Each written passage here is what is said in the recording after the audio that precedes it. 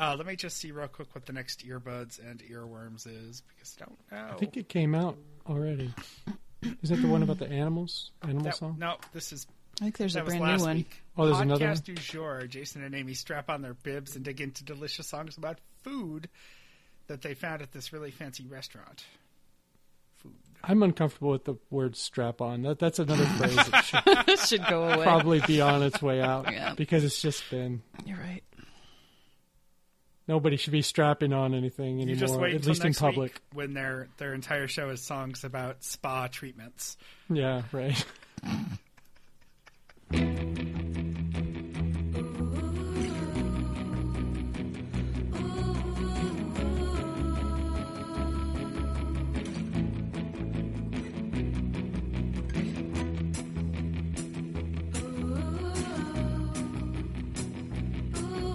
Welcome aboard the Little Red Bandwagon. We are the twice weekly podcast dedicated to celebrating the radio show turned podcast, Too Beautiful to Live. This is our recap of the previous week's TBTLs. My name is Mike Frizzell. I live in Kyle, Texas, and joining me today to help host the recap is my good friend Meredith up on I-35 in Dallas. Hello, Meredith. Hey, Mike. And in Pawtucket, Rhode Island, my good friend Bobby Pape. Good morning, Bobby. Good morning, Mike Frizzell. Well, I have an exciting update today that we'll get to in LRB Business. Of course, as I mentioned, we're going to do the weekend review of the TBTL shows, including a guest appearance by someone really fantastic on Friday. We'll do our housekeeping, and we'll let you know at the end of the show how you can get involved with the program. Bobby, what is our LRB Business today? Well, before anything else, we need to start with the most recent episode of LRB before this, Your Friday Show, which was a clip show featuring Anne and Christy and special guest Bob Stein, a friend of the show, Bob Stein, back for his take on, let me see if I can get this right. This was a 1.5 Men clip show. And Bob Stein's there to give his perspective on the ladies' perspectives, on Luke and Andrew's perspectives on women's issues. Only Bob has the depth of knowledge or intelligence to figure his way through that minefield. Well, he did a wonderful job, and I listened yesterday, and it just made me real angry at Luke. Listening to those all in a row, all three clips, was just infuriating. Like, I can take one at a time, but that was a lot. I did actually see people saying they weren't sure if they could listen to that episode because they were going to get too angry. And I would say you can listen because our ladies and Bob do a really nice job mitigating the frustration and speaking to the problems of those clips. Right. Definitely. Anne and Christy will say the things that you want to say back to them. Yeah. Well, a couple things about that is I'm really glad that I was not a part of that show because my tendency is to try to mitigate and I would try to defend Luke in some way and try to bring his perspective forward. And I just think I would have got crushed. Yeah. So I'm glad I wasn't there. And also, is Bob a full man and then Christy and Ann are each 1/4 man, or is Bob somehow like 3/4 of a man? And then, I mean, how does all this math work? I'm not sure I want to question it too much, but Okay. yeah, I might just let that go. Yeah. But really, that's one for the record books right there. It was a hell of an episode, so make sure you go back and listen if you haven't. Onto your Throw Your Phone moments for this week. We'll do our feedback. I'll start with the TBTL Simpsons watch because it's short and sweet this week. Thank you, as always, to listener Bet. On Monday, Luke says "stupid like a fox," which is a Homerism from an episode of The Simpsons. On Tuesday, we get the Mo Sizlak drop. Jumps out at you like a rat in your underwear drawer. I laughed out loud at that one. Yeah. Thursday opens with the comic book guy clip, and Friday features a Mr. Burns. What kind of radiola show is this clip? All great little clips.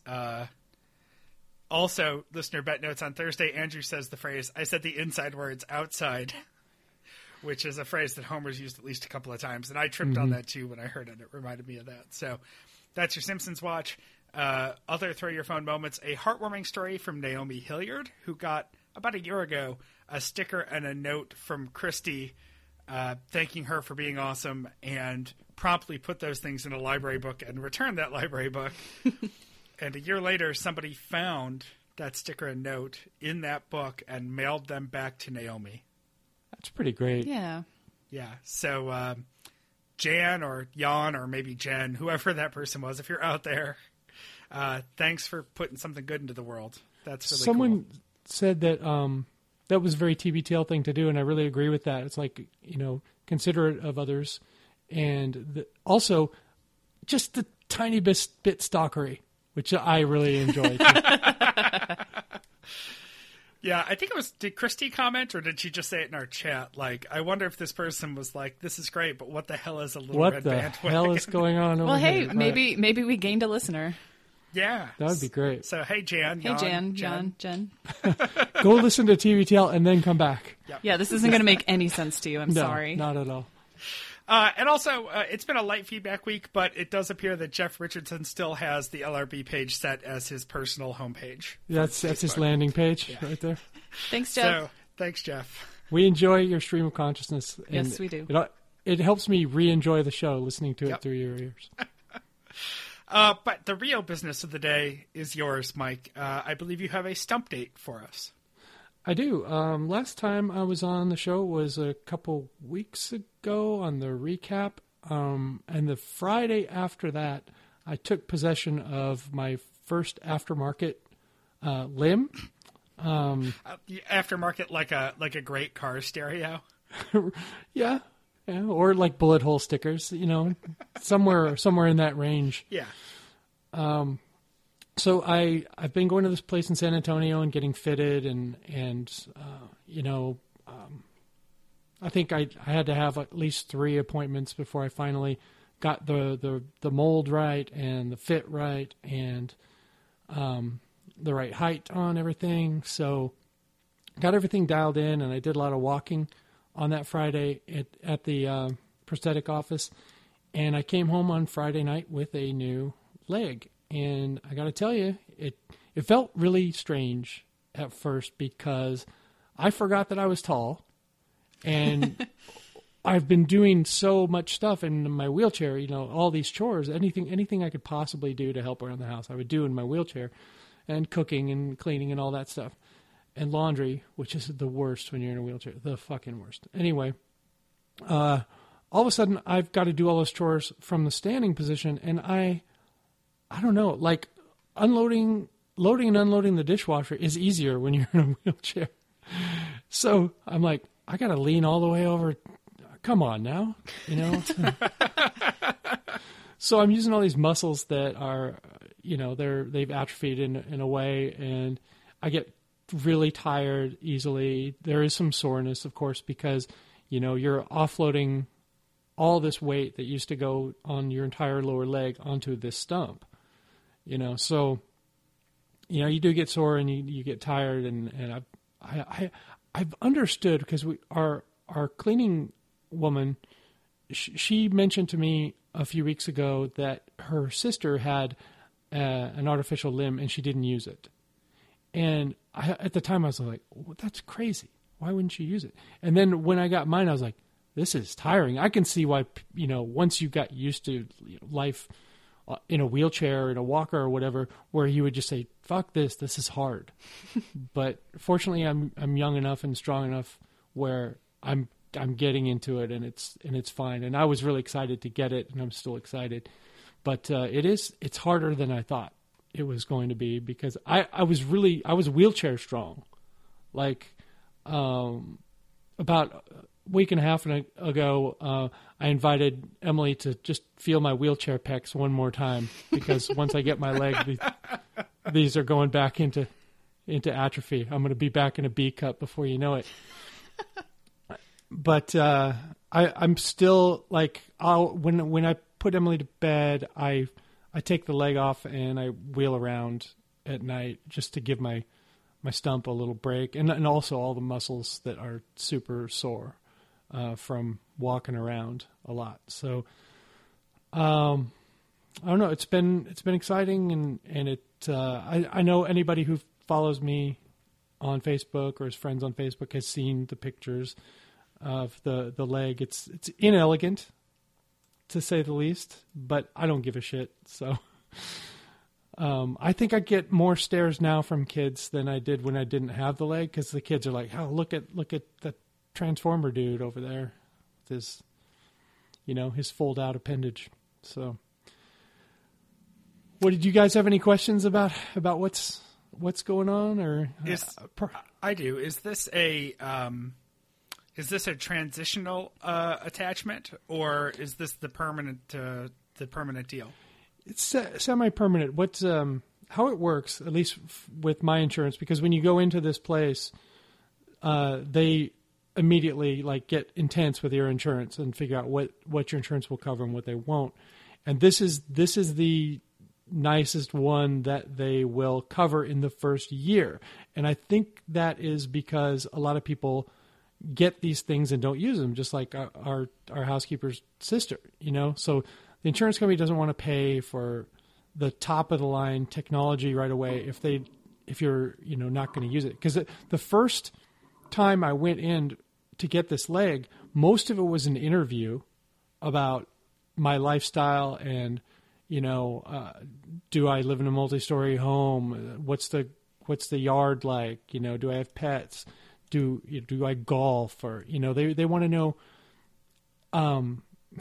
It's like the insurance company is looking for a way to deny giving you the leg. Like, this motherfucker doesn't do anything anyway.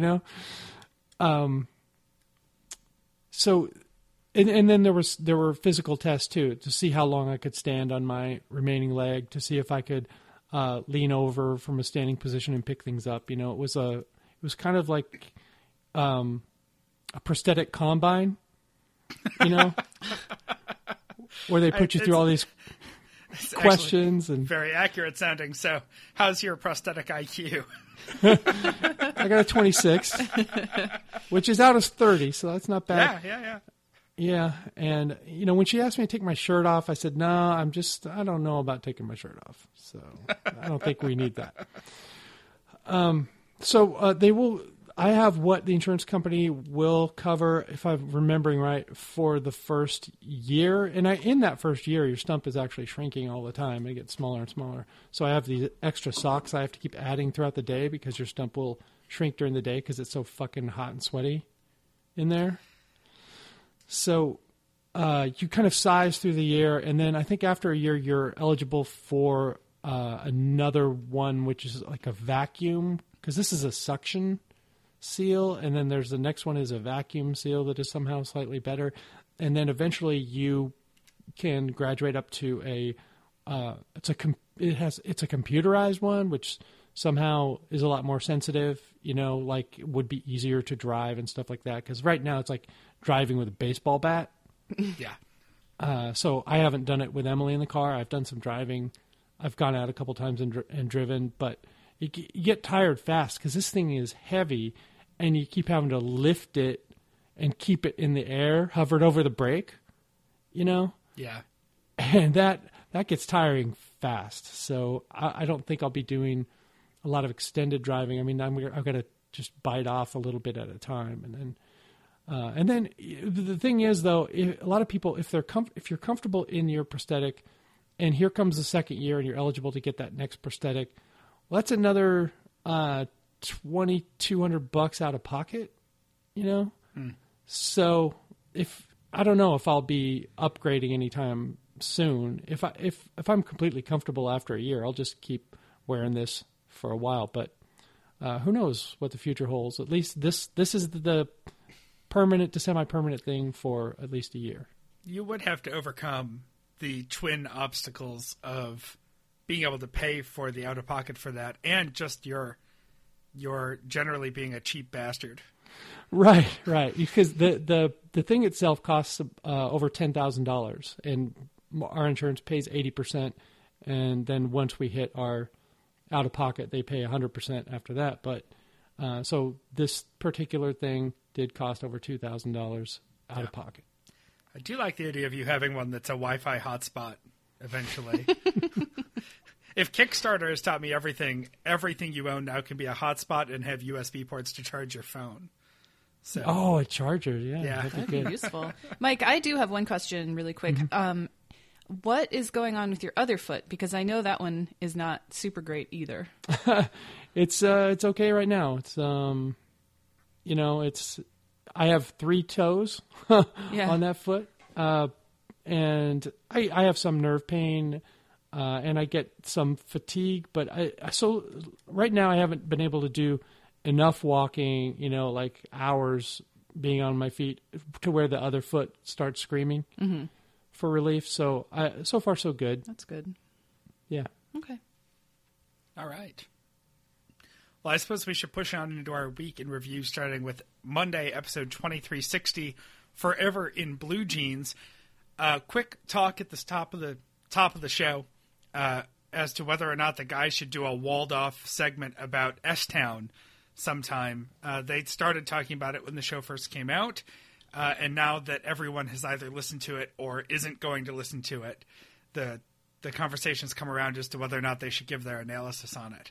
I honestly am fine either way. It's kind of my initial reaction. If they want to talk about it, they can, but I think as somebody who's listened to all of S-Town, I don't know that I need them to break it down any more than I already have in my head. Agreed. Luke has said that the term pond, as in owned pond, is dead. Pwned. Pwned, excuse me. See, I'm not cool. Well, I'm not sad it's dead. It's really stupid. There's a lot of early 2000s video games references in this It's got to go. week. Yes. I'm glad Yeah. it's gone. Yeah. Good riddance. I used to work with a guy who had pwned on his license plate, but that's because we worked at because we worked at WNED in Buffalo, and I think he had it pre-pwned being a thing. Like it was something. The P came with something else. I don't remember what, but yeah. The guys talk about Ice Ice Maybe as a possible show title or Ice Ice Baby oriented title, and realized that exactly 100 episodes ago they had this exact conversation and named an episode that way. So it was called Ice Ice Maybe. It just wasn't them considering last time calling it. It was an actual episode. Yeah, called I didn't Ice go back and look, but I'm pretty sure it was actually called Ice Ice Maybe. So they've sounds they've forgotten their TBTL history and are now doomed to repeat it. No, they pulled it out of the fire. They didn't have, it would have been pretty fucking great if they actually did repeat it. On to part of the big talk of Monday, whether or not to wash blue jeans. Luke says he hasn't washed his jeans in 2 months, much to Carrie's disdain. And he presents a cast iron skillet oriented argument. Gross. Flavorful jeans. No. You want them really oily. Got a nice sheen so nothing sticks to your jeans. Yeah. Andrew says he hates freshly washed jeans. Luke notes that he has 3 pair of jeans, and he ranks them. There's the nice pair, the medium pair, and the yard work pair. All right, I don't own any jeans. I haven't owned any jeans since I was in my early 20s.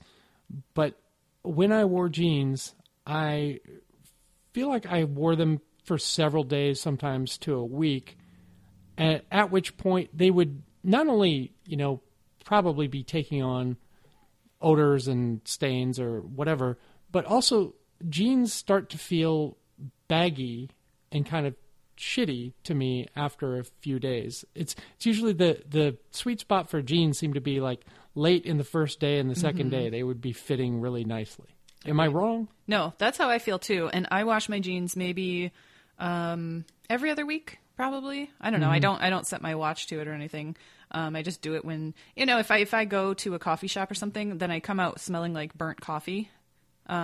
Especially the coffee shop that will not be named here in Mike's presence.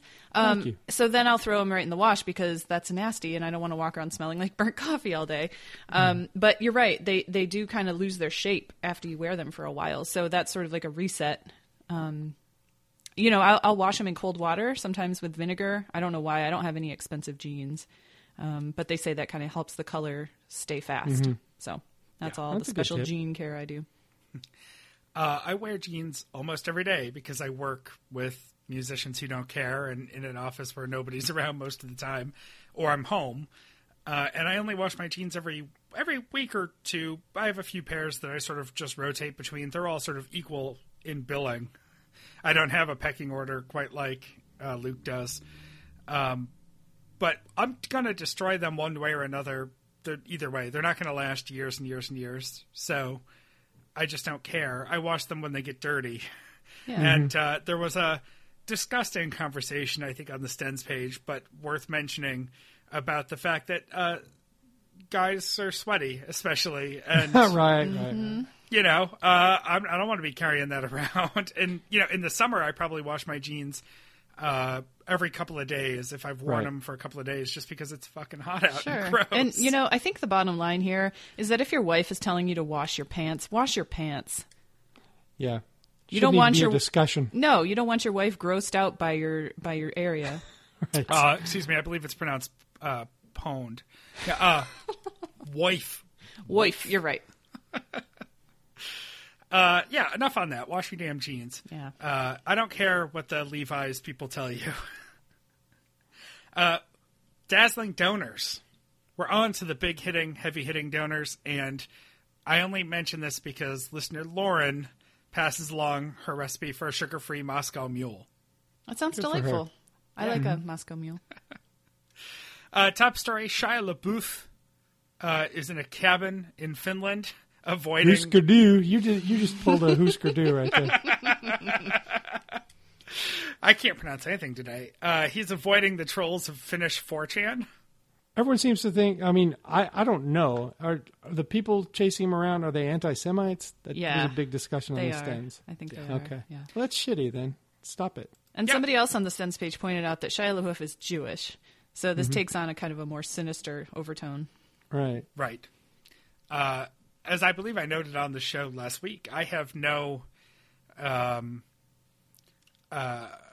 I don't know a Shia LaBeouf from anything else. Like I don't have a lot invested in this, but yeah, people stop being shitty. Wash your jeans and stop being an asshole. He should be hiding in Jen's house, and doesn't she have a room? In her, Oh, yeah. in her Jew hiding.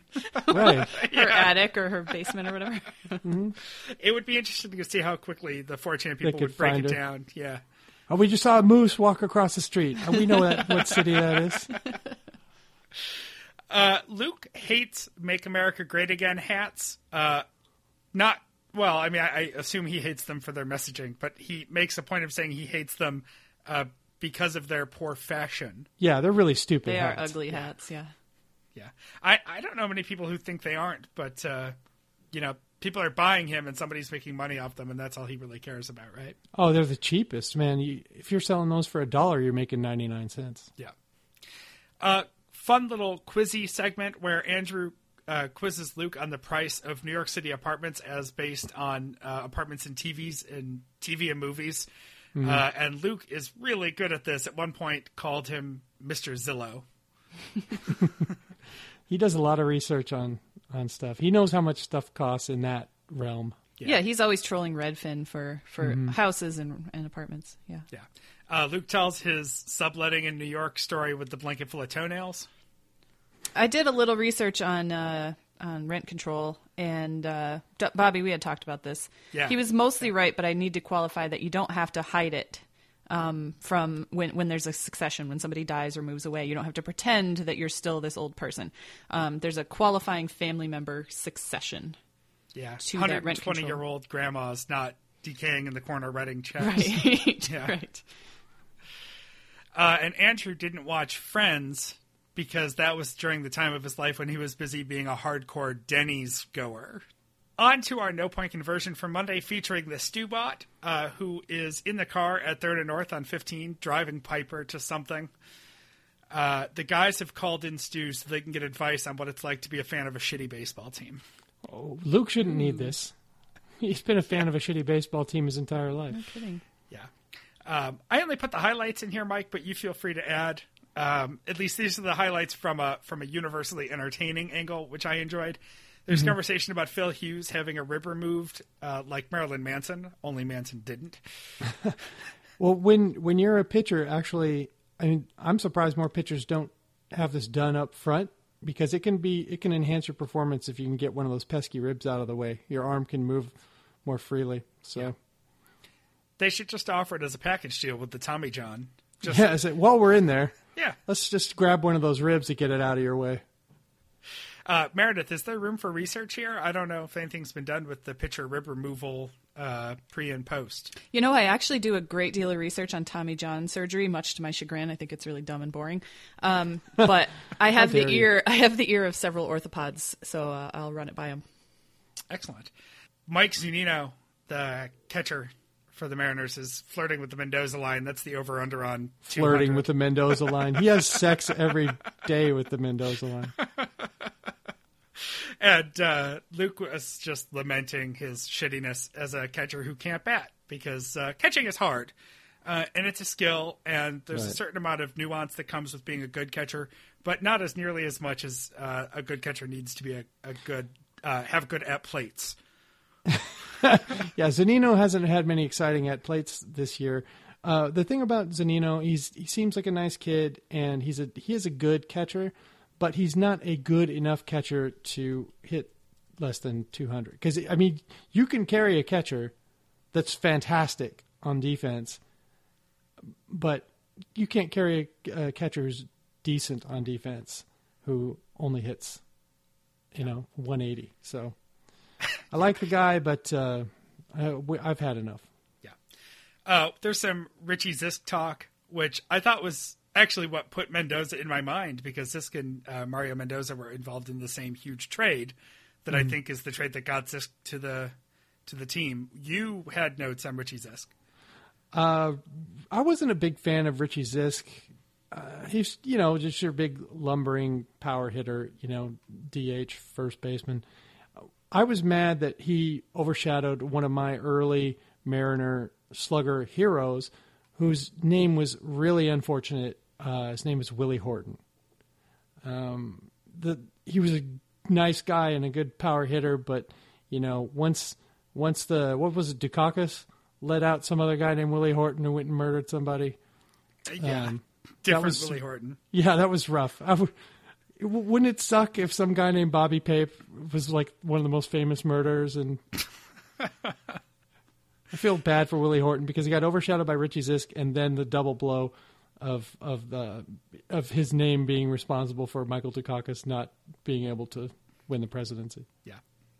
Sue Nelson, the organist for the Twins, got a write-up in ESPN, and I think Luke had forgotten that she existed. What a great segment. John Ryan is now a co-owner of the Portland Pickles, and if they don't get his name and face on a jar of branded pickles, I'm going to be really disappointed. Mm-hmm. Punter Pickles. Yeah, absolutely. And the guys are going to Minnesota soon to do some work. This comes up later in the week, too. They're going to be doing some pledge drive work and some meetings. Only mentioned because I think they're hoping to connect with Stu while they're there. Quick mention of the Sherman shopping talk. I don't have anything to add there. And then they go out with Ben Folds' Sports and Wine, which couldn't really be a much less appropriate song, actually, for an actual sports segment. But that's all right. It's not a bad song. I like it. I like Ben Folds. Reminds me of my high school years. Yeah, me too. And Mike, anything else for No Point? I just want to say, in general, I've always enjoyed when the Mariners were bad more than when they were good. Because you know who the real fans are when things suck. They're the ones still talking about the Mariners.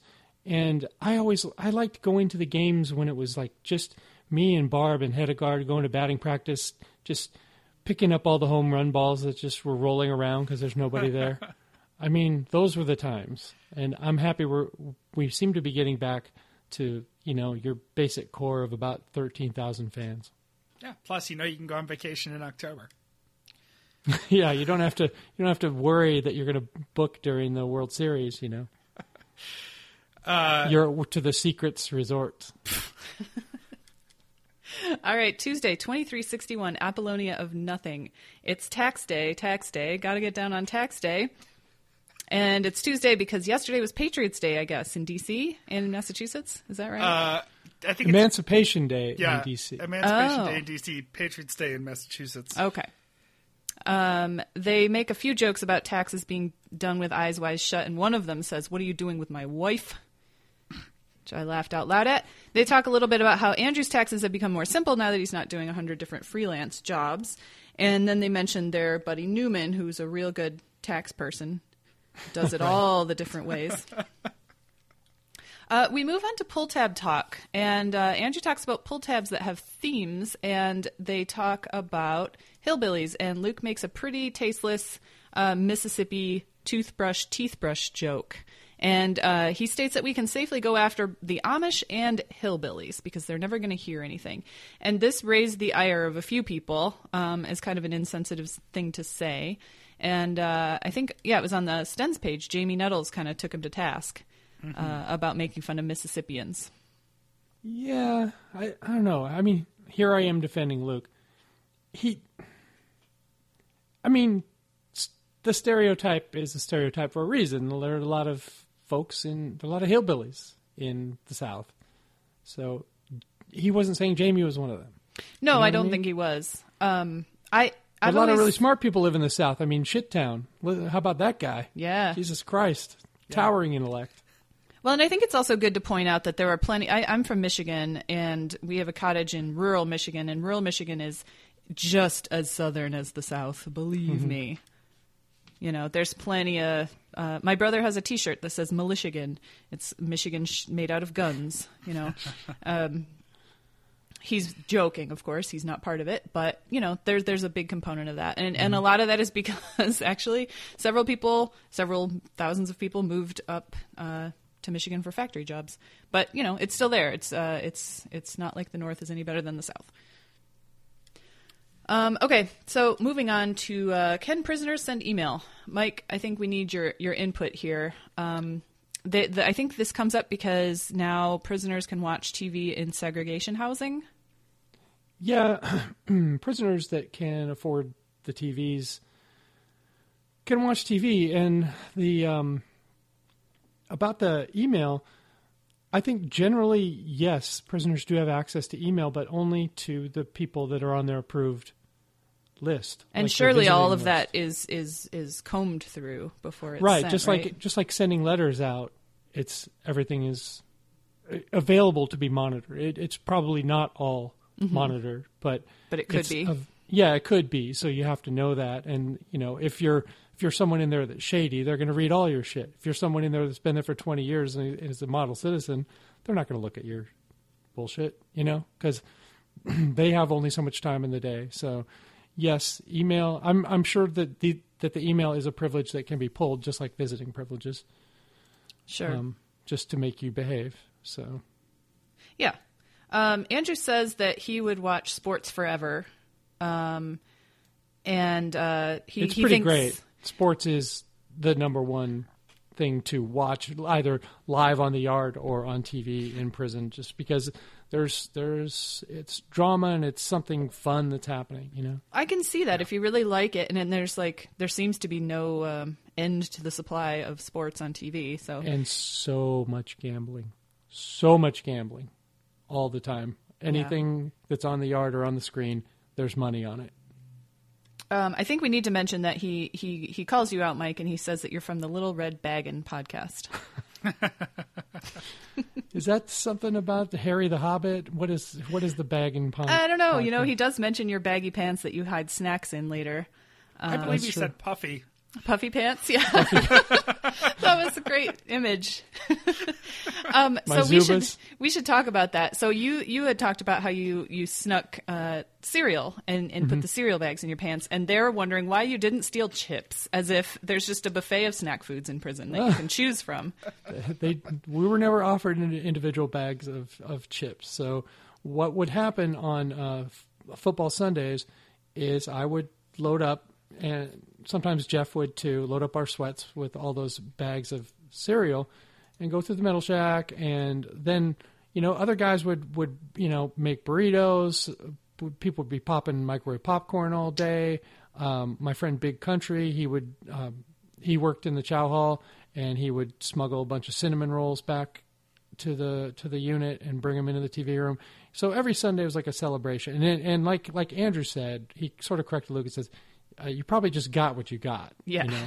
Whatever you could legitimately get through the commissary, which would be like the popcorn and the sodas, or what you could steal from the chow hall. But my question about that is, aren't there guards there too?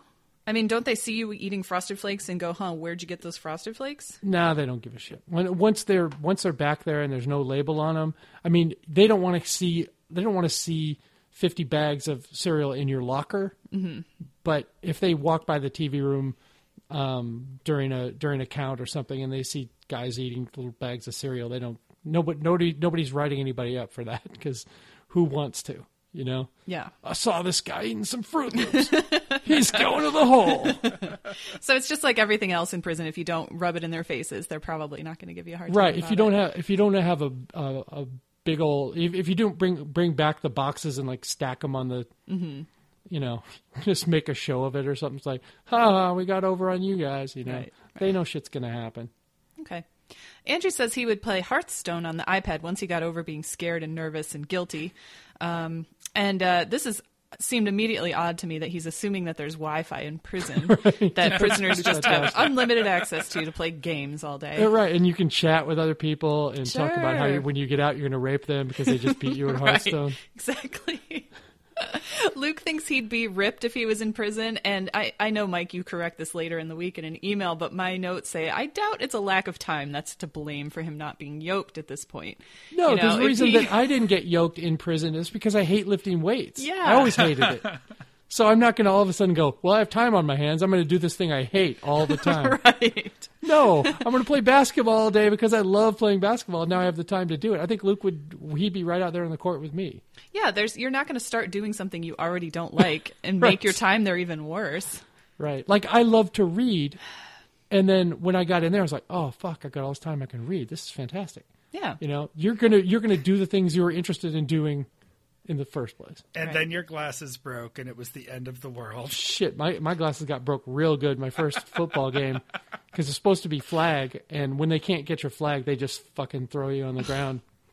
And so my glasses, you know, I got my glasses all the way through county jail, even through getting punched, and I got them all the way through, and then I was like, all right, I'm playing football, and those things got crushed, and so there was like a week where I couldn't see because I had to get the dorky prison glasses, but it took a while to get them.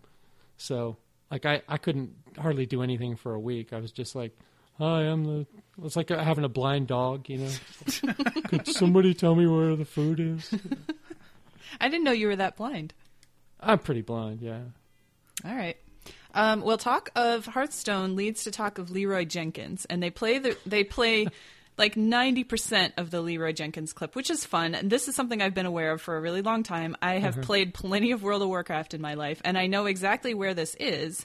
This has become a huge, huge thing in that universe. Oh, really? There's a bunch of many Leroy Jenkins. Oh, yeah. So even in Hearthstone, there's a card. There's a character card of Leroy Jenkins. There's a non-player character in World of Warcraft called Leroy Jenkins. There's a title you can earn if you go to this place where they were and kill a certain number of these whelps that they were planning to kill in a certain amount of time. I think it's 50 and 15 seconds. You get a title of whatever your name is, Jenkins, that you can display above your dude. And so I've watched this plenty of times. And Andrew says that there should be some sort of payoff, and there is, but they didn't play it. So the whole thing is that this guy, Leroy, was making dinner while they're devising this complicated strategy. And by the way, I think it was very much fake. And it's clear if you know anything about the game that it was fake. They don't calculate survival probabilities before they do this. And the payoff is that so Leroy runs into the room, pulls all the whelps, kills everybody, and they're all dead. And at the end, he goes, "Oh, at least I have chicken." That's the payoff, because he was making his dinner while they were strategizing. So I just felt like I had to point that out. Bobby, did you know that wasn't real? I am so far removed from knowing anything about this. So is that not a video you'd ever seen before? Correct. Okay. I was busy hanging out at a Denny's somewhere. No, Shut up. I'm not sure which one's cooler. That was the first time I'd ever heard that clip, and it was a big laugh for me.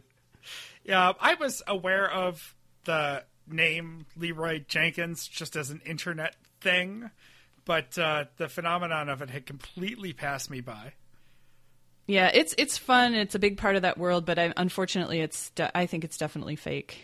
There's too many things about it that are improbable or silly or don't fit if you were actually doing what they were doing. Mm-hmm. Our dazzling donor of the day is from Las Vegas, and so this sends them on a tangent about what it would be like to live in a place where people go on vacation all the time or do crazy things like they do in Vegas. That sounds kind of terrible to me, actually. You hear people talk about it all the time. The people that live in Vegas, they don't participate in that because if you did, you would never have any money. You'd be broke. Right. Yeah. You just can't gamble all the time. You can go occasionally, and sometimes you'll win, sometimes you'll lose. But if you gamble every day, you're going to lose. Yeah. You're going to eventually. You will be completely broke. I guess you can live on the outskirts of Vegas and. Basically, it's like living on the outskirts of Scottsdale. You're in the desert, and there's a lot of old people-friendly entertainment nearby. Speaking of Scottsdale, I'll be there next weekend for a bachelorette party. Looking forward to that. For someone who doesn't live in Scottsdale. Yes. For someone who lives in Dallas. It's a destination party. Yep. In Scottsdale, Arizona. Okay. I don't get it either. I'll there has to be back. a reason. Yeah. When they as to what that is, tell, when I figure it tell out. us why Scottsdale? I'll let you know. It's a destination. Everyone loves to have their bachelorette parties. In I Scottsdale. think that's the official slogan of Scottsdale. Yeah. Why Scottsdale? I'll let you know when I find out. What happens in Scottsdale for I don't know why reason. All right. Top story for today is Mindy Kaling's commercial for McDonald's, in which she never mentions McDonald's. She just talks about how good the Coke is. The boys discover kind of why this is, that they use stainless steel rather than a plastic bag. They chill the water more and they use larger straws. I guess I've always kind of thought it tasted differently there. But it's nothing that, like, it didn't give me a craving to go get a Coke at McDonald's. Right. That's what they're trying. That's what they're going for. But unless you're thirsty at that moment, I mean, no one's going to drive out to McDonald's to get a Coke, Yeah.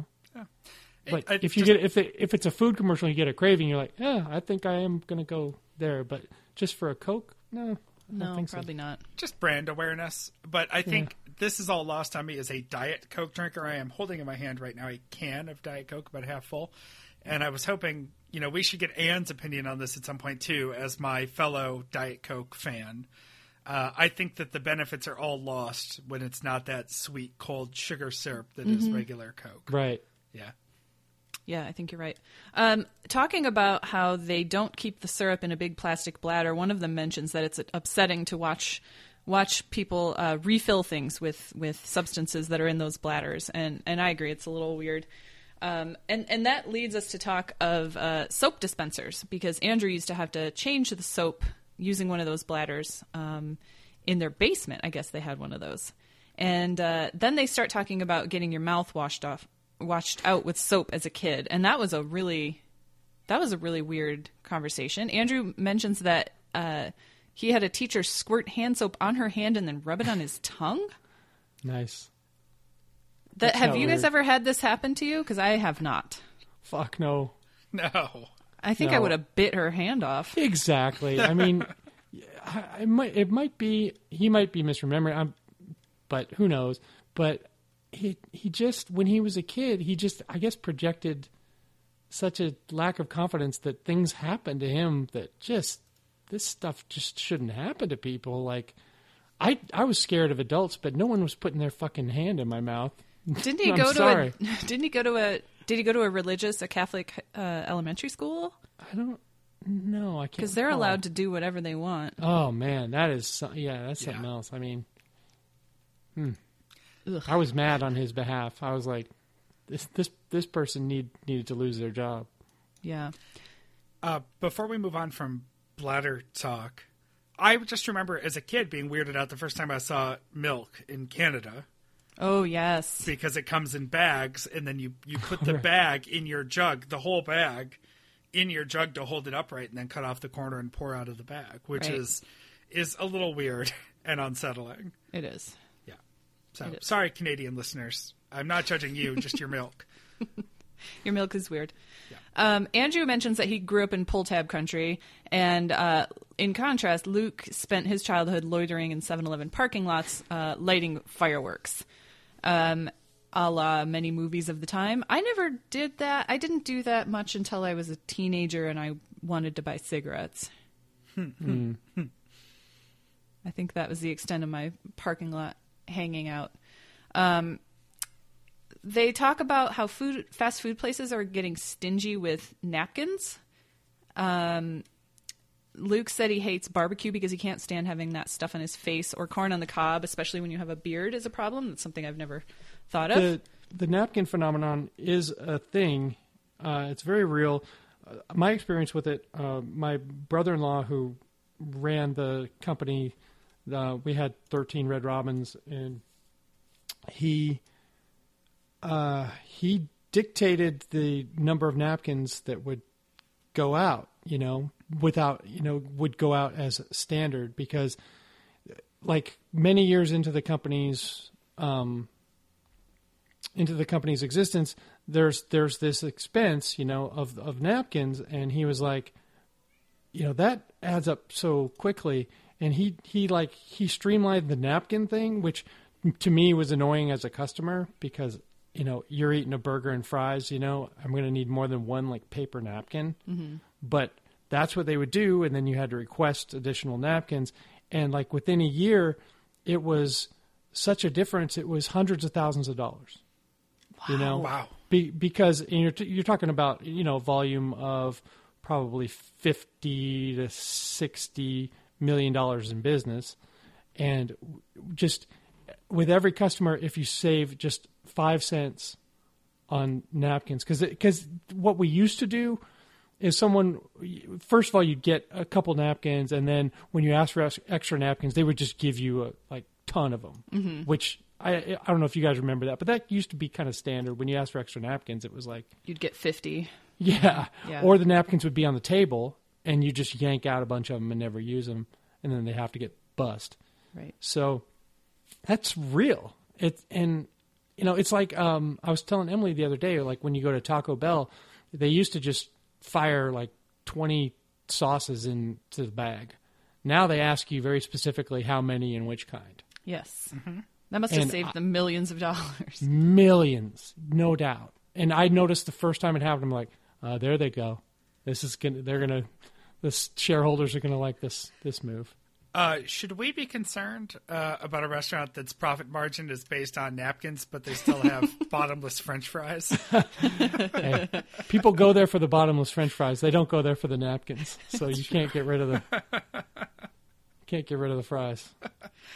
Luke complains that Carrie junks up her car with fast food detritus, and it sounds like it's more than just the wrappers. It sounds like it's mostly food. Yeah, it's smellier when she doesn't finish it. Yeah. He said she takes 3 bites of a burger and leaves the rest in her car. Just deteriorates in there. If that happened in Texas, you would come outside and your car would be 100% grubs on the inside. Yeah, ants. Oh, yeah. Oh, you can't leave anything in the car, because you'll just see a line of ants coming up into your car so fast. So he was mentioning that he was having trouble getting rid of the garbage, and one thing that I cultivated while I was legless, or without one leg, when I was first able to cross-legged drive, I treated myself to Arby's. I went up to Buda and went and got me a beef and cheddar. Mm-hmm. And to destroy the evidence, to get rid of the evidence on the way home, my move is to go to a gas station and drive really close to the pump and just fire it into that big opening trash can that they have there. So that way you don't end up with one of those trying to stuff your bags into the combination cigarette ashtray. Right. And mm-hmm. one of those little things, you're trying to cram it in there. So that's my solution to that problem. And you never have to leave your car. Right. Yeah. I've had that problem plenty of times. I tend to try to clean up my car a little bit every time I fill it up at the gas station. But I don't know what it is with gas station trash cans, but 99% of the time they're overflowing already. Oh, yeah. You got to find a go-to. Yeah. you got to find a place that handles their business. Yeah, I haven't found that yet, although there is a Costco opening up really nearby my home, so I'm very excited about that. They're top-notch when it comes to they'll garbage be on cans. top of that shit. Yeah, they will. My new office has one of those combination garbage can ashtrays in the garage, and I'm still not sure who empties it. It's usually either full or empty with no bag in it. Oh, gross. But I just put a picture in our little planning chat because the last time I walked by it, it was empty with no bag, and there was a stress ball hippo that looked like it had seen better days Yeah. just perched on top of it. So It's someone a really decided sad picture. it is. Yeah. Someone decided their stress ball wasn't doing the trick. It's also really Oh. dirty. It looks like it took a roll in the ashtray. It or does. something. Yeah. Yeah. Poor little fellow. Rough day. Now, did anyone else think, when Luke was talking about how he has no shame, no secret food from Carrie, he's progressed in this way, right? Because he used to have that guest bathroom at the house at Mount shame Baker. her. Yeah, he didn't even bring that up. He was like, "Oh, me and Carrie were cool." And I think maybe that's because she's a fast food fan, where probably Vanessa wasn't. Maybe. It must be. I've gotten a little more open about it because every once in a while I'll get into Duff's car and there's just Taco Bell everywhere. So yeah. So I your, know your little trips. I know he nothing. does it, and I do try to hide mine. But what I do is we've got those big bins, and they're at the end of the driveway when you come into the backyard, and so I'll put them in there. No one ever looks in there, but he could find out if he really wanted to. Right. Right. There are I don't- forensics that could be done, but he Yeah. doesn't care because he wants doesn't his care. freedom to eat Right. his bullshit. Exactly. So I think we've come to an unspoken agreement where Yeah. we don't give each other shit about our shame food. Yeah. All right, emails for the day. We get one from Sam talking about the bad the bad grammar of email scammers, echoing Anne's comment from last week's show that it's on purpose to grab the dumbest of the dumb. Yeah. It we makes get sense. It sure does. We get a voicemail from Sarah, who's a real live Spanish speaker, and she thinks maybe Luke is saying something else other than burure, and goes over the possibilities, which were all fantastic, and I'm not going to repeat them because I wouldn't do them justice. But she does say that she loves the word ruffles in Spanish, which is often pronounced like roofless. It's classy. It is. I like it. Roofless. Roofless have ridges. Roofless have ridges. That's a great way to practice rolling your R's. I need to work on that. All right, that's my new one.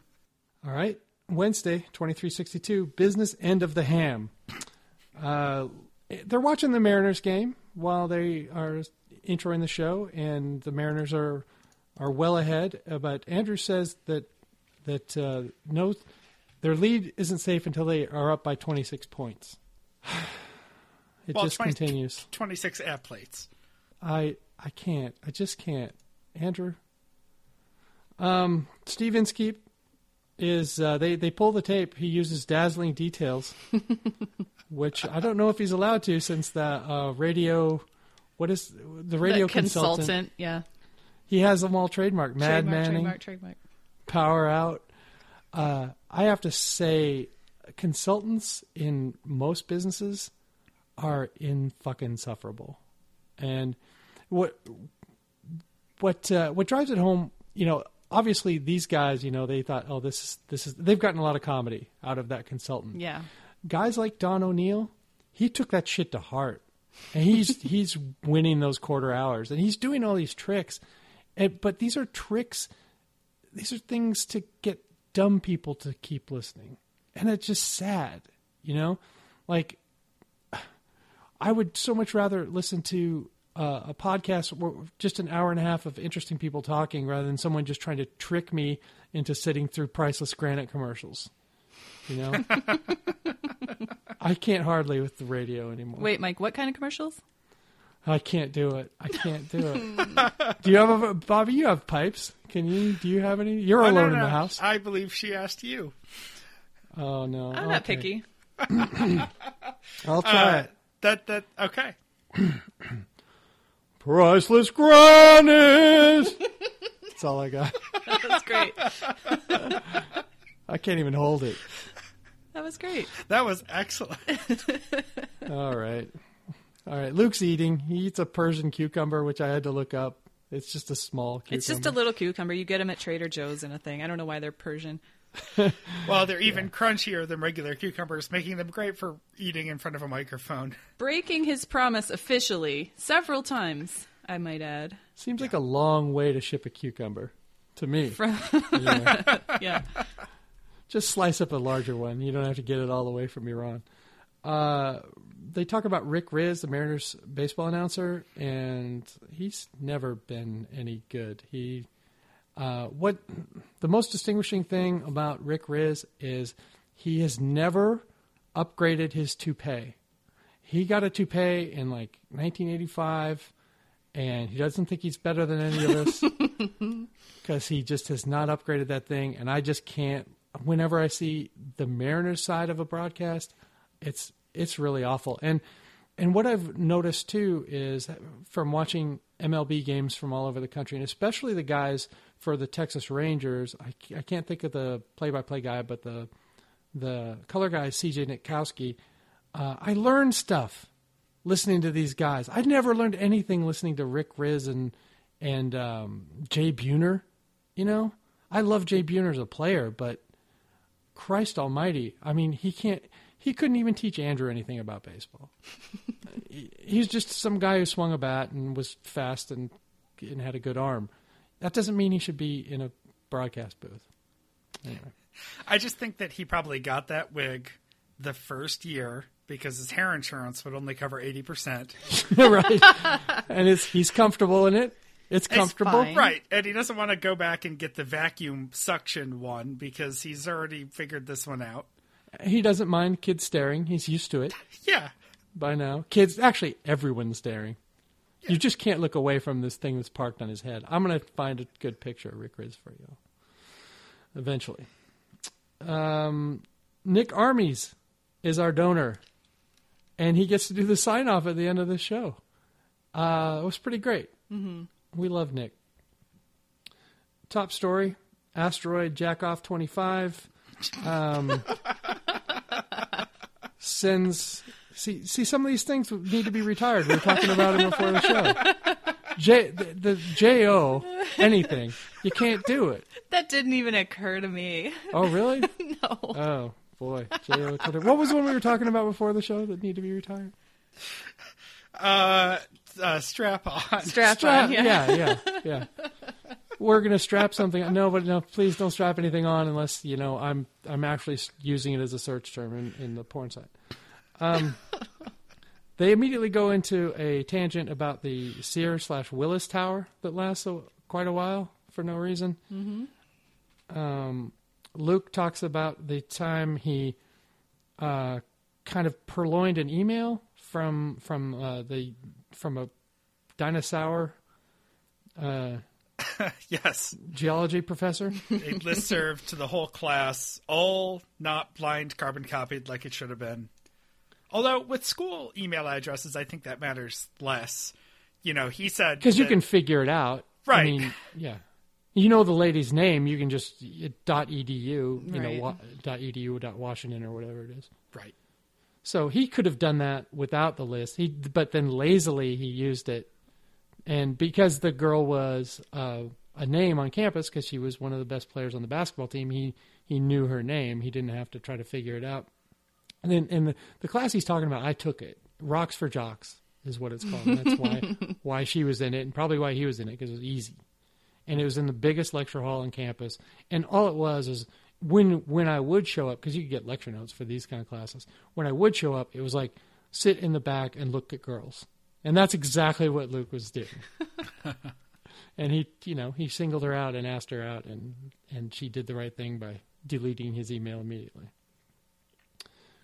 Did they ever really talk about that? They did talk about the asteroid. They talked about the how just throwing a little coat of paint on one side of it was going to throw it. It's going to nudge it off Yeah. its trajectory a little bit. Yeah.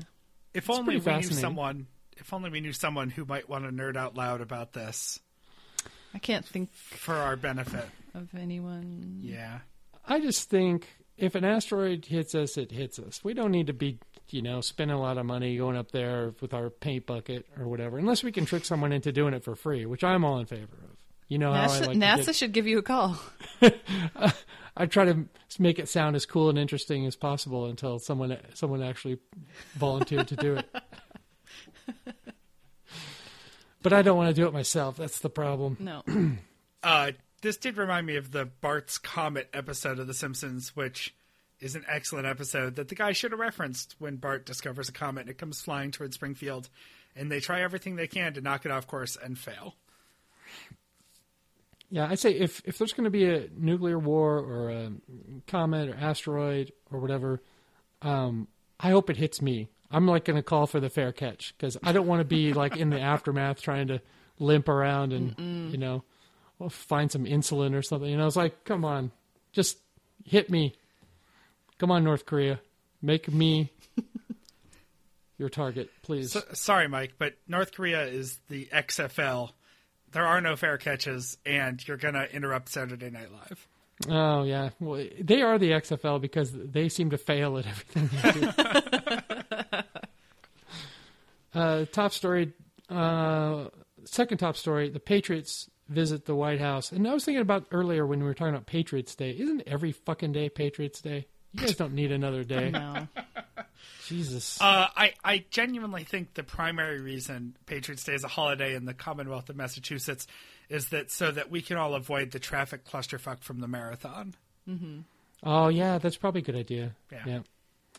The question was asked, would you sit with Donald Trump if you had a chance? And they had their answers, and I have mine, but Meredith, would you sit with Donald Trump? And if so, what would you talk to him about? We've had this discussion, I think, right after the the inauguration, and I still don't think I could do it. Mm-hmm. I would want to hit him, and I would get hauled off by the Secret Service. Bobby? Yeah. I would. I wouldn't pass up the opportunity just to try to understand him, not rationalize him or try to change his mind, because none of those things are possible. Deep down inside, I have started to think that he is just a misguided, fiscally conservative Democrat who just wants to be popular and can't figure out what to do to be popular. Yeah. I think I would sit and just talk to him, because in 20 years I could write my book. Mm-hmm. Okay, here's what I would do. I got to keep my wheelchair guns in shape for this, because I want to shake that hand and I want to dominate that handshake. And I'm pretty sure he doesn't work out. So I think even without lifting weights, just my wheelchair arms alone are going to get him. And then so have you been studying that Justin Trudeau video clip of how he because he did. He really. Yeah. Right. I might try a new technique just, to make it interesting for those watching at home. I don't want to just ape his technique. I want to have my own. And I also want to hurt him, kind of. You want to pwn him in your own I want to make way. it borderline where the Secret Service agents are, kind of on the balls of their feet when they see this handshake happen. They're like, did he just hurt? Did he just, what did he? So, and then what I hope is to time the visit so well that I actually, as we finish the handshake and we're smiling at the cameras, I shit my pants. I want him to have a bad day.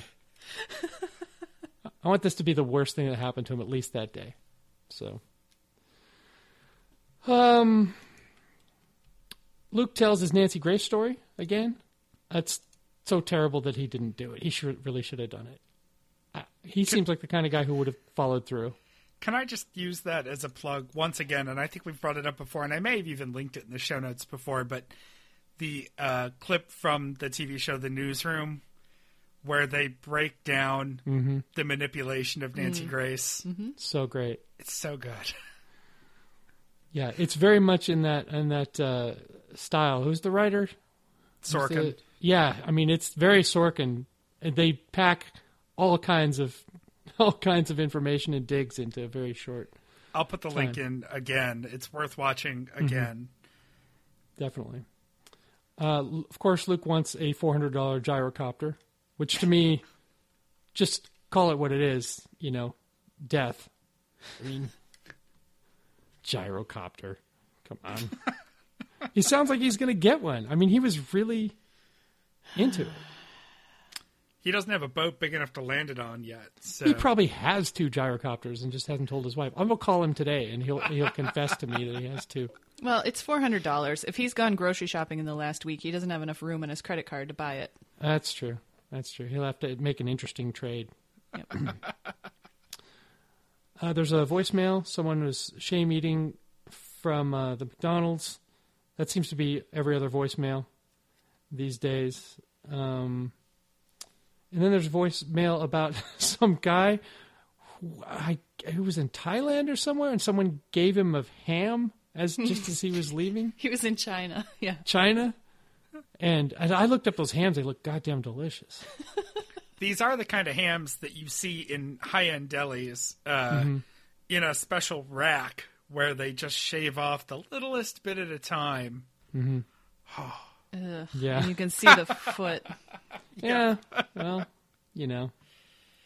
we should be sometimes forced to. I'd like to pretend I don't know what I'm eating. That's true. I mean, there was a bodega by our old house where I would go and get tacos, and so good, kind of like what you discovered near you, Meredith. Mm-hmm. And one day I was walking out with my tacos, and a hoof hit me in the shoulder as the guy was bringing in entire pig. I was like, okay, well, I'm going to try to separate these two things, so I'm going to go eat these tacos. The guys didn't know about going ham. That's been, like, ubiquitous to me. Yeah. I mean, I guess just because I've worked with younger people in the restaurant business, but, like, it was years ago. I mean, someone was like, "Oh man, you're really going ham on those ovens," and I was like, "What the fuck are you talking about?" Oh, just because I was like losing 11 pounds working 4 hours in front of 120 degrees, I was going ham on the ovens. Yep. Mm-hmm. That's it. All right, Thursday, 2363, closer but less classy. Luke is sitting next to a coffee maker / time bomb. Seems to be ready to explode at any moment. He's at the Hotel Deluxe in Portland for Livewire. He tells a story for some reason about how he saw Michael Stipe one time, but he seemed unapproachable, and he theorizes that he would be a bad interview as well as David Byrne. They seem like they would not be necessarily very receptive to talking. Yeah, I think you have to have some pre-existing relationship with guys like that because they have walls up around not only themselves but their work, kind of. Mm-hmm. Like they don't even want to engage unless they know your bona fides. Mm-hmm. We talk about the soundtrack to Judgment Day for some reason, but they do come up with a pretty great idea for a show, which is Be Real trying and failing to write a song that's not about pot. Yeah, that was the best laugh of the day. It was really good. Yeah. Andrew just couldn't do it. All this crumpled up pieces of paper. God damn it. He's just so frustrated. Every song opens with a bong sound. Andrew does a pretty taping takedown for 2.5 years. They talk about how it's got Dennis Leary in it, and they do some pretty good Dennis Leary impressions, including the line that real men don't drive Yaris's. Sorry, Bobby. Dennis Leary is like toxic masculinity embodied. Yep. He's the worst. He is the problem with the impression we're giving young men in America today. Yeah. Yeah. Luke brings up listener Lissa, who stayed at the Hotel Deluxe and asked the staff about Luke. She then told him that 4 out of 5 employees think he's the bomb, and she'll tell him who the 5th is if he introduces her to Misha Collins. She's holding him hostage, and he has to know who doesn't like him because she's doing an amazing job of getting exactly what she wants out of Luke, which is appealing to his vanity, right? Mm-hmm. Yeah, Luke's going to have to arrange a smelter tour, and there's just Lissa will just be in a hop on, right? I guess. Yeah. They talk a little bit about how hotel employees seem to think it's good customer service to over-explain everything. which brings up the Portlandia sketch. Oh, that's so great. I just watched it recently. There was actually a couple sketches, and so great. Just they took it to the ultimate degree with Fred Armisen just refusing. Yes. In two different characters, refusing to leave the room.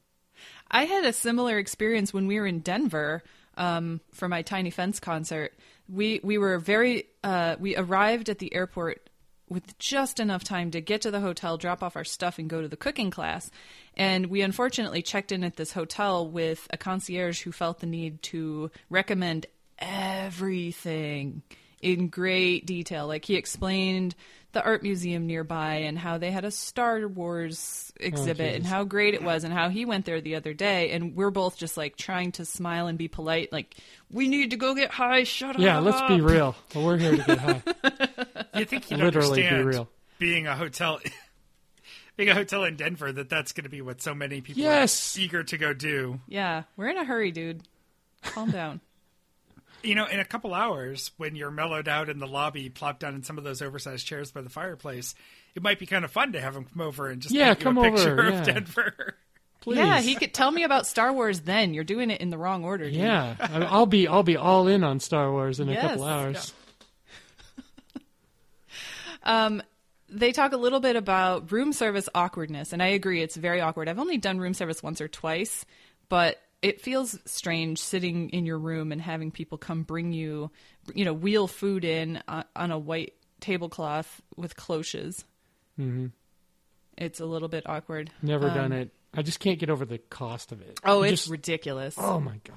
I think the last time I did it was when I was in Vegas for work, and so it was my per diem for the day to get dinner in my room. It was absurd. I've done room service a few times, never being the one to pay for it. But I have a memory of years ago doing room service in a fancy hotel, and I wasn't alone in the hotel room. This is many, many years ago now. And thinking that they could just sort of leave it at the door or just bring it in the door, and then the person insisting on coming in and having it be a whole thing, setting it all up, and having a room guest with me who was not dressed for company. Oh, boy. Mm-hmm. Yeah, they basically tuck your napkin into your shirt. Yeah. And, she had to spend the entire time basically under the covers. Yeah. They're probably used to that. Some dude in my room. Get out of here. Yeah. This baseball in the hinge of the door thing, though, is a cool trick. Mm-hmm. Yeah. Somebody's done this a lot. Yeah. Yeah, I feel it's a for them. confidence I feel for them. They must. As a hotel employee, I'm sure they see all sorts of creeps, and I'm sure dudes especially are hitting on the ladies in gross ways. So propping that door open is a safety measure number one. Having a body cam. Yeah. Luke and Andrew mention again that they're going to Minnesota for the fun drive. Andrew's really excited about it, and he called Amy Wu the Goliath to his David, to which Luke asked if he was going to kill her with a rock. I hope not. He wouldn't last very long in prison. I think we've established that. No, he would not, especially without Wi-Fi. Yeah. Andrew actually requests shittier accommodations than what is on offer from APM. This is so bad. So I just don't get it. Why? Yeah. I get wanting to be at a mid-class business hotel over a super fancy hotel because at the end of the day, free Wi-Fi and a continental breakfast and free parking are great, and you get those at Holiday Inn Express and not a Crown Plaza or whatever. Right. But yeah, he sounds like he wants to go shack up with Tom Bodett. Yeah. I don't think they were offering boutique hotels. I think they were just offering higher end business hotels, right? It wasn't like, I don't know. I assume this so. one puzzled me. Me too. And he says all he needs is a desk for his laptop and his microphone, air conditioning, and a lack of bugs. Well, yeah. I mean, that's what we all need. But if someone's offering, right? If you're offering, yes, I would like a nicer hotel. Thank you very much. Luke is obviously on the total opposite end of that spectrum. He wants the fanciest of the fancy, and he probably would pay the difference for a much nicer hotel. Luke makes a funny comment that Andrew's using booking.eh. Meh. The top story for today is this guy named Stuart Hill, who is the king of a sovereign state of Forvik, which is off the coast of the Shetland Islands. It's neither Scotland nor Britain. He's got a currency, he's got license plates, he's got a flag, and this definitely sounds like something you do when you're a little kid playing with your friends. I totally did that. Like we had a cabin in the San Juan Islands on Lopez, and the way those islands are kind of glacier carved out, there are lots of like little islands and little outcroppings. Mm-hmm. And yeah, I mean, it was like total fantasy. Like, this is mine. This is the nation of Frizonia or whatever. Right. but tell us more about Frizonia. Then I grew up. Well, you better have your green card in order, because we're not tolerating any foreigners. So if I pull you over on this rock, Pedro, you're done. So you're going to sail your homemade yacht around your island and maybe sink and maybe make the Coast Guard come save you 6 times. See, now we're in some real angry territory. If you want to make Mike mad, be like someone who tries to swim from Cuba or swim the English Channel, and this shit makes me furious. I was on his side until that, and until they reveals that he still has his UK driver's license. So he hasn't renounced his. He's not committed to this bit. Right. He's going back to Britain at some point. Yeah. Back where there's heat, air conditioning. Right. Right. Power. Yeah. They talk about how surfing in California at night is becoming a thing. And they mention specifically that it's dudes. Of course it's all dudes. This doesn't seem like anything a woman would ever do. There could be some extremely stupid women. I mean, you never know. I suppose. Equal opportunity idiocy.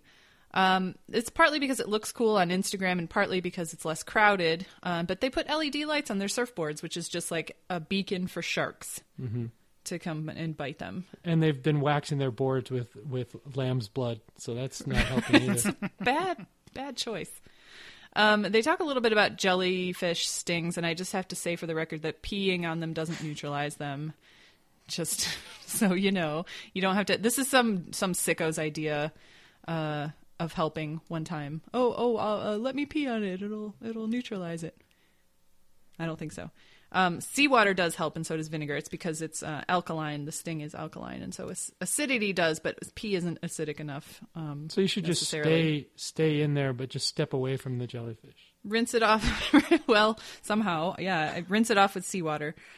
I guess fresh water is bad, but seawater's fine. Mm-hmm. Andrew brings us to Dream Court with a stress dream about Jason, a public radio producer, inviting him to do a copy editing job, and he shows up at 1:00 and has to listen to the president of the UW tell him how to be a copy editor. This shouldn't have been Dream Court. This is just a dream catcher. No one's doubting this dream because it's so boring. He played the Dream Court theme. I'll listen to the Dream Court theme over the Dreamcatcher theme. Me too. Anytime. True. I've just, for accuracy's sake, no one is doubting the authenticity of this dream. It was very boring. Yes. You're taking this Dream Court to court? Yes, exactly. So this is the Dream Court of Appeals? Yeah, get out the Law and Order. Emails for the day. Glenn notes that most prisoners don't listen to podcasts. They get internet in the Loud Library. And he mentions that most people in prison are felony charges and that they have to pay for access to the internet. And then, of course, Mike, we get your email talking about that it's kind of fraught to give prisoners internet access. It's completely fraught. Come on now.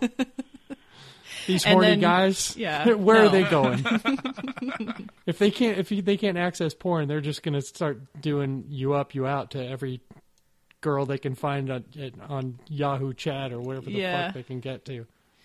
And this is where you point out that you're still you in prison. You wouldn't just suddenly decide to get yoked. And I thought your comments about what the guys would be doing were terrific. So Luke would be trying new diets, showing off, and looking for shortcuts. And Andrew would be eating sausage, waiting for his girlfriend to stop making out with his best friend, and feeling shame. Yeah. We are who we are. Yeah. And then you explain how you did sneak cereal into your puffy pants. my Zubas were just completely full of cereal. Now they would know. Guards would know right away if I had Zubas on. That not only is there are they contraband, but I probably have some contraband inside the Zubas. Yes. Why else wear those? Andrew mentions that he likes pickle chips, which makes Luke go out this really strange idea that the increase of weird chip flavors is due to advances in print technology. Seems like the strangest. I don't know. Point A to point B there doesn't make a lot of sense to me. No. I think people just, it's trendy to have new flavors, and it's interesting, and it's a way to get attention. I like to, every once in a while, like Mike has ideas or whatever, and some of them are pretty bad. Luke has theories. This is the worst Luke has theories. That it really is. There's zero chance of it being true in any way. Yeah, just because we can print the picture of a real buffalo wing on a bag. I mean, no one has been able to draw a buffalo wing until now. So no, yeah, Andrew's right. Flavor blasting technology has taken off. Yep. Did you guys go look at the bags of Wrap Snacks though? No. I think I looked them up last time they were talking about it. They actually are pretty great, and they keep coming out with new ones. So you can get your Fetty Wap Honey Jalapeno Wrap Snacks. I wonder, are they only available in DC or where? Yeah, I don't know. I've never seen these before. Yeah. All right. And I think that takes us to Friday, 2364. Pantyhose Are Magic with Barbara Bogave. This is a great episode that I took a mile long of notes on, but did not put most of them in the run sheet because we really could be here all day.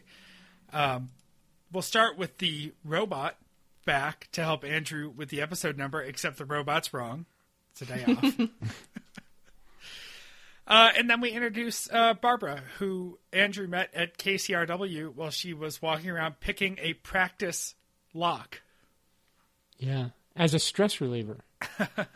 She's amazing. Yeah, they make those fidget cubes and things like that for people to play with. Have you guys ever seen one of these practice locks? It sounds awesome. No. Yeah, it does. It's one of those things that I think fascinates kids, boys. Mm-hmm. The ability to pick locks and break into places. Yeah. Girls too. Shouldn't you get on kind of a watch list if you purchase this item? Well, Barbara's already there. So. I know, that's true. Yeah. So it didn't cost her anything to get that. She was already on the list. And yes, Meredith, I shouldn't be so gender normative about these things. Girls are little hoodlums too. Yeah. Yes, they are. Right. I guess she said she took a class with her daughter, or was going to take a class with her daughter on breaking out of trunks. Mm-hmm. And they talk about how this might actually just be a dummy sweep. Like, here, come learn how to break into locks. Yeah. It's a warrant, their version of the warrant roundup. Free Raiders tickets. Yes. And Barbara's excited that she can swear on TBTL. But she doesn't really get around to it until the end when she just is on fire. Yeah. Well, I think I may have heard. I'm going to go back and check the tape. She does say, I have to work up to it. And then under her breath, fuck. Yes. Yes. But yeah, she goes full-throated later. Early in her career, we get some early Barbara career stories. She says when she was at WHYY, the station manager there said that her voice was awful and she would never go on the radio again.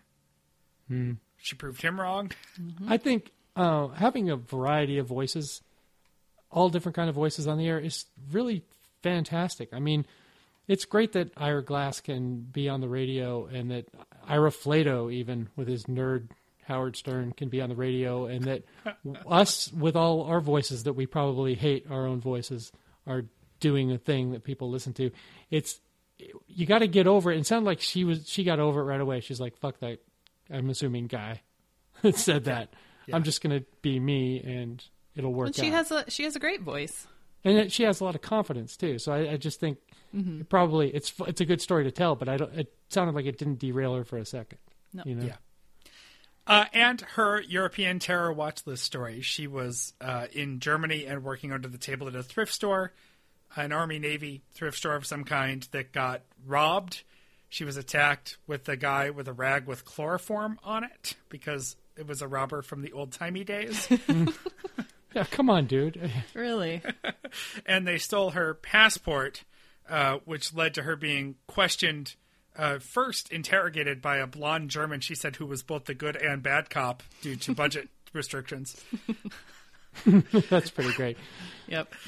Did he leave the room and then come back? I mean, that's what I wanted to know. He put a mustache on Yep. when he was doing backup. Right. Put on a hat and sunglasses and came back as bad cop. And then apparently just came back around to her place on occasion to just harass and interrogate her at her apartment. I thought that was a different guy. That was when she was back in the States, yeah. Right. Different guy. But still just getting bothered intermittently for her not involvement in that. And this is when Andrew warns her that TBTL listeners are sleuths, and that if she wants her entire history file with the German government, she probably just has to wait until someone emails it to her on Monday. Phyllis will be there in the morning in Germany at the Bureau of Weird Information, and she'll be getting the report. Yeah, the Bureau of Order, I think it was. I think we have enough. Don't we have enough to get her to Germany if we can get her on a really cheap flight? Well, she'll just take the bus like she does. Right, she'll take the bus. Sure. That's a lot of jams. We'll have to check with Jeremy. Yeah. Might be worth it, though. I need to know the details. Yeah. Dazzling donor Dawn Hafner, who completely undersold herself in her little write-up. What isn't she involved in? Go Dawn. Yeah. She's amazing. Every time I see she's doing some other charity work or something with the Rotary or something else. And, of course, friend of the show. From my hometown of Grand Rapids, Michigan. That's right. Like you big players that are the big donors, and DJ came to me too. Is like, well, what should I do? And I'm like, I don't know, just you be you or whatever. But we're always trying to think of what can we do to promote the show or be clever or whatever. And then there's her being a way better person than us, plugging a goddamn charity. Thanks, Dawn, making us look terrible. We're just cracking wise over here, and you're doing real things. Yep. Top story is Japanese life hacks, the Urawaza. One that stood out to me was if you've got the hiccups, just jam a cotton swab back there until you gag. Yeah, then now you're throwing up and you forgot all about the hiccups. Awesome. And then there's the titular life hack from this set, which is that if you need to shred your documents but don't want to pay the office supply store to do it for you, and you apparently don't have a shredder, you can just put them all in some nylon pantyhose and then run them through the washer to bleach out and destroy that. It sounds like Shredders you're don't going to cost a lot, guys. Isn't that ruining your washing machine? Yeah, see, I would think so. Washing maybe machines the are pantyhose. expensive and shredders are not. So Yeah. I would say go grab a shredder. The pantyhose might be keeping it in line, but I'm not that concerned. I send all our stuff to work with Duff, and he puts it in the shredder in his office. Do all women have pantyhose anymore? I can't tell you if Emily could even produce some pantyhose. at this point. I used to wear knee highs to work because I hate pantyhose, but I didn't want to wear socks with my shoes a lot of the time, like real socks. Mike being gender normative again. Oh, sorry. Do dudes still have a bunch of pantyhose on hand? Well, I fired him right in the trash. That's another thing. If anybody buys a lock picking kit or goes to the breaking out of a trunk thing, that's a red flag. Straight dudes buying pantyhose, you know that dude's going to be in a bank the next day Right. demanding money. Just an aside, Mike, I put this in the chat last night, but I rewatched Bull Durham last night in its entirety, and Sam had never seen it before, and I think it was a little slow for her, but when I think our favorite scene, yours and mine shared, played, even she got a full-throated laugh out of the Rose Goes in the Front big guy. Yeah, Rose goes in the front, big guy. Andrew has a foolproof method for keeping people out of his sensitive documents, which is that he buries them in cat shit. That's not That's bad. how they recommend you throw away like old prescription drugs, so no one will root through your trash and want to put them in their mouth. Yeah, it would work for me. Me too. They start talking about using coffee to clear your nose. And I only mention this because I was impressed that Andrew ran off to get some coffee. And Barbara, who, by the way, was at a studio at KPCC and came in just for this, vamped beautifully. She just filled time as if it was live radio did. until he came back. And I was hiding under the covers this whole time. I thought this was a terrible idea and a It was- terrible experiment. It was pretty bad. I will totally recommend coffee for covering up any kind of smell that you need to cover up for any reason. Yeah. Me too. Yeah, that's why I've always got a suitcase full of coffee when I come back from overseas. That's right. Yeah. Well, and they do that at the perfume counter. They always have little dishes of coffee beans. That's interesting. And then we get the segment Andrew's calling Ask an NPR Host Anything Within Reason. Let's keep it clean, people. And there were an array of questions, but I'm just going to be selfish and mention mine, which I put up as a joke, although it is somewhat sincere. And I'll mention it for this. There's a weekend host position currently open with Rhode Island Public Radio, 6 a.m. to noon, and it's just the person who comes on between the syndication shows, the national shows, and just reads like the weather and the local headlines. And I have been thinking about applying for it, and so I had asked if I could use Barbara as a glowing recommendation, and Sure. Andrew did not use the word glowing when he read my question. That's okay. And she's so sweet. She took that question seriously. Yes, she did. Like way too seriously. Aw. So it sounds like I shouldn't apply for it based on what Barbara said. But I bring it up because that meant that Andrew felt compelled to explain what a Little Red Bandwagon is to Barbara, and the quote of the week for me was him saying, "Sit down for this, Barbara." You need to concentrate. Other takeaways from this, we should all go back and rewatch Broadcast News. Absolutely. It holds up. Yeah. We get a new voicemail jingle from a listener who previously submitted a really depressing one. He's come back around to submit a parody of Mellow Yellow, to which Barbara says she likes Donovan. Yeah. Well, okay. -1 for her there, but she also later says she's allergic to jazz, so plus 1,000. How she's been able to make it through so many years in public radio. She's a saint. I know. And that'll take us right into music for your weekend, starting with Barbara, who suggests Point Breeze off the Kids in Philly album by Mara, which auto-corrected to March when I typed it, but it's Mara. Andrew brings Sex Money Sneakers by BJ the Chicago Kids, and listener Mark, Shark Attack by Group Love. And with that, we'll go to housekeeping. Starting with the Archive Project, keep up the good work, guys. We're working on getting Archive wagons full of loot out to those winners, and you still have a chance to win one. Just before we started rolling today, we were talking about all the things that those of us who haven't done our crates yet, which is all three of us actually, are working on putting in ours to send out, and we're very excited to do it, but we need you to enter the raffle so that we can pick you so we can send you one. So keep on archiving. The Amazon link, buy things on Amazon. You know you want to do it at littleredbandwagon.com/Amazon. And your latest Earbuds and Earworms episode includes songs about food. So get on that. Interesting. I may have something to submit there. How to get involved with our show? Go to littleredbandwagon.com, and you can go to Facebook. We are on there, or you could go to the Stens page, which we're just letting everything go on the Stens page now. So I noticed. if it's just something about tacos, hot dogs, whatever, just something that doesn't have anything to do with the show or the guys or anything, it's all good. Just throw it up there. We want to make sure that the stuff that is relevant to the show gets buried as quickly as possible. So just throw all of your bullshit up on the Stens page. The show Twitter is at LRB Podcast. You can email us at littleredbandwagon@gmail.com. Voicemail and text 802-432-TBTL, 802-432-8285. It's a fun morning, everyone. Thanks. Bobby, you want to get us out of here? Sure. Until next time, this is The Next Party. And we love you, Jen or Jan or whoever it was that returned that sticker. Nailed it.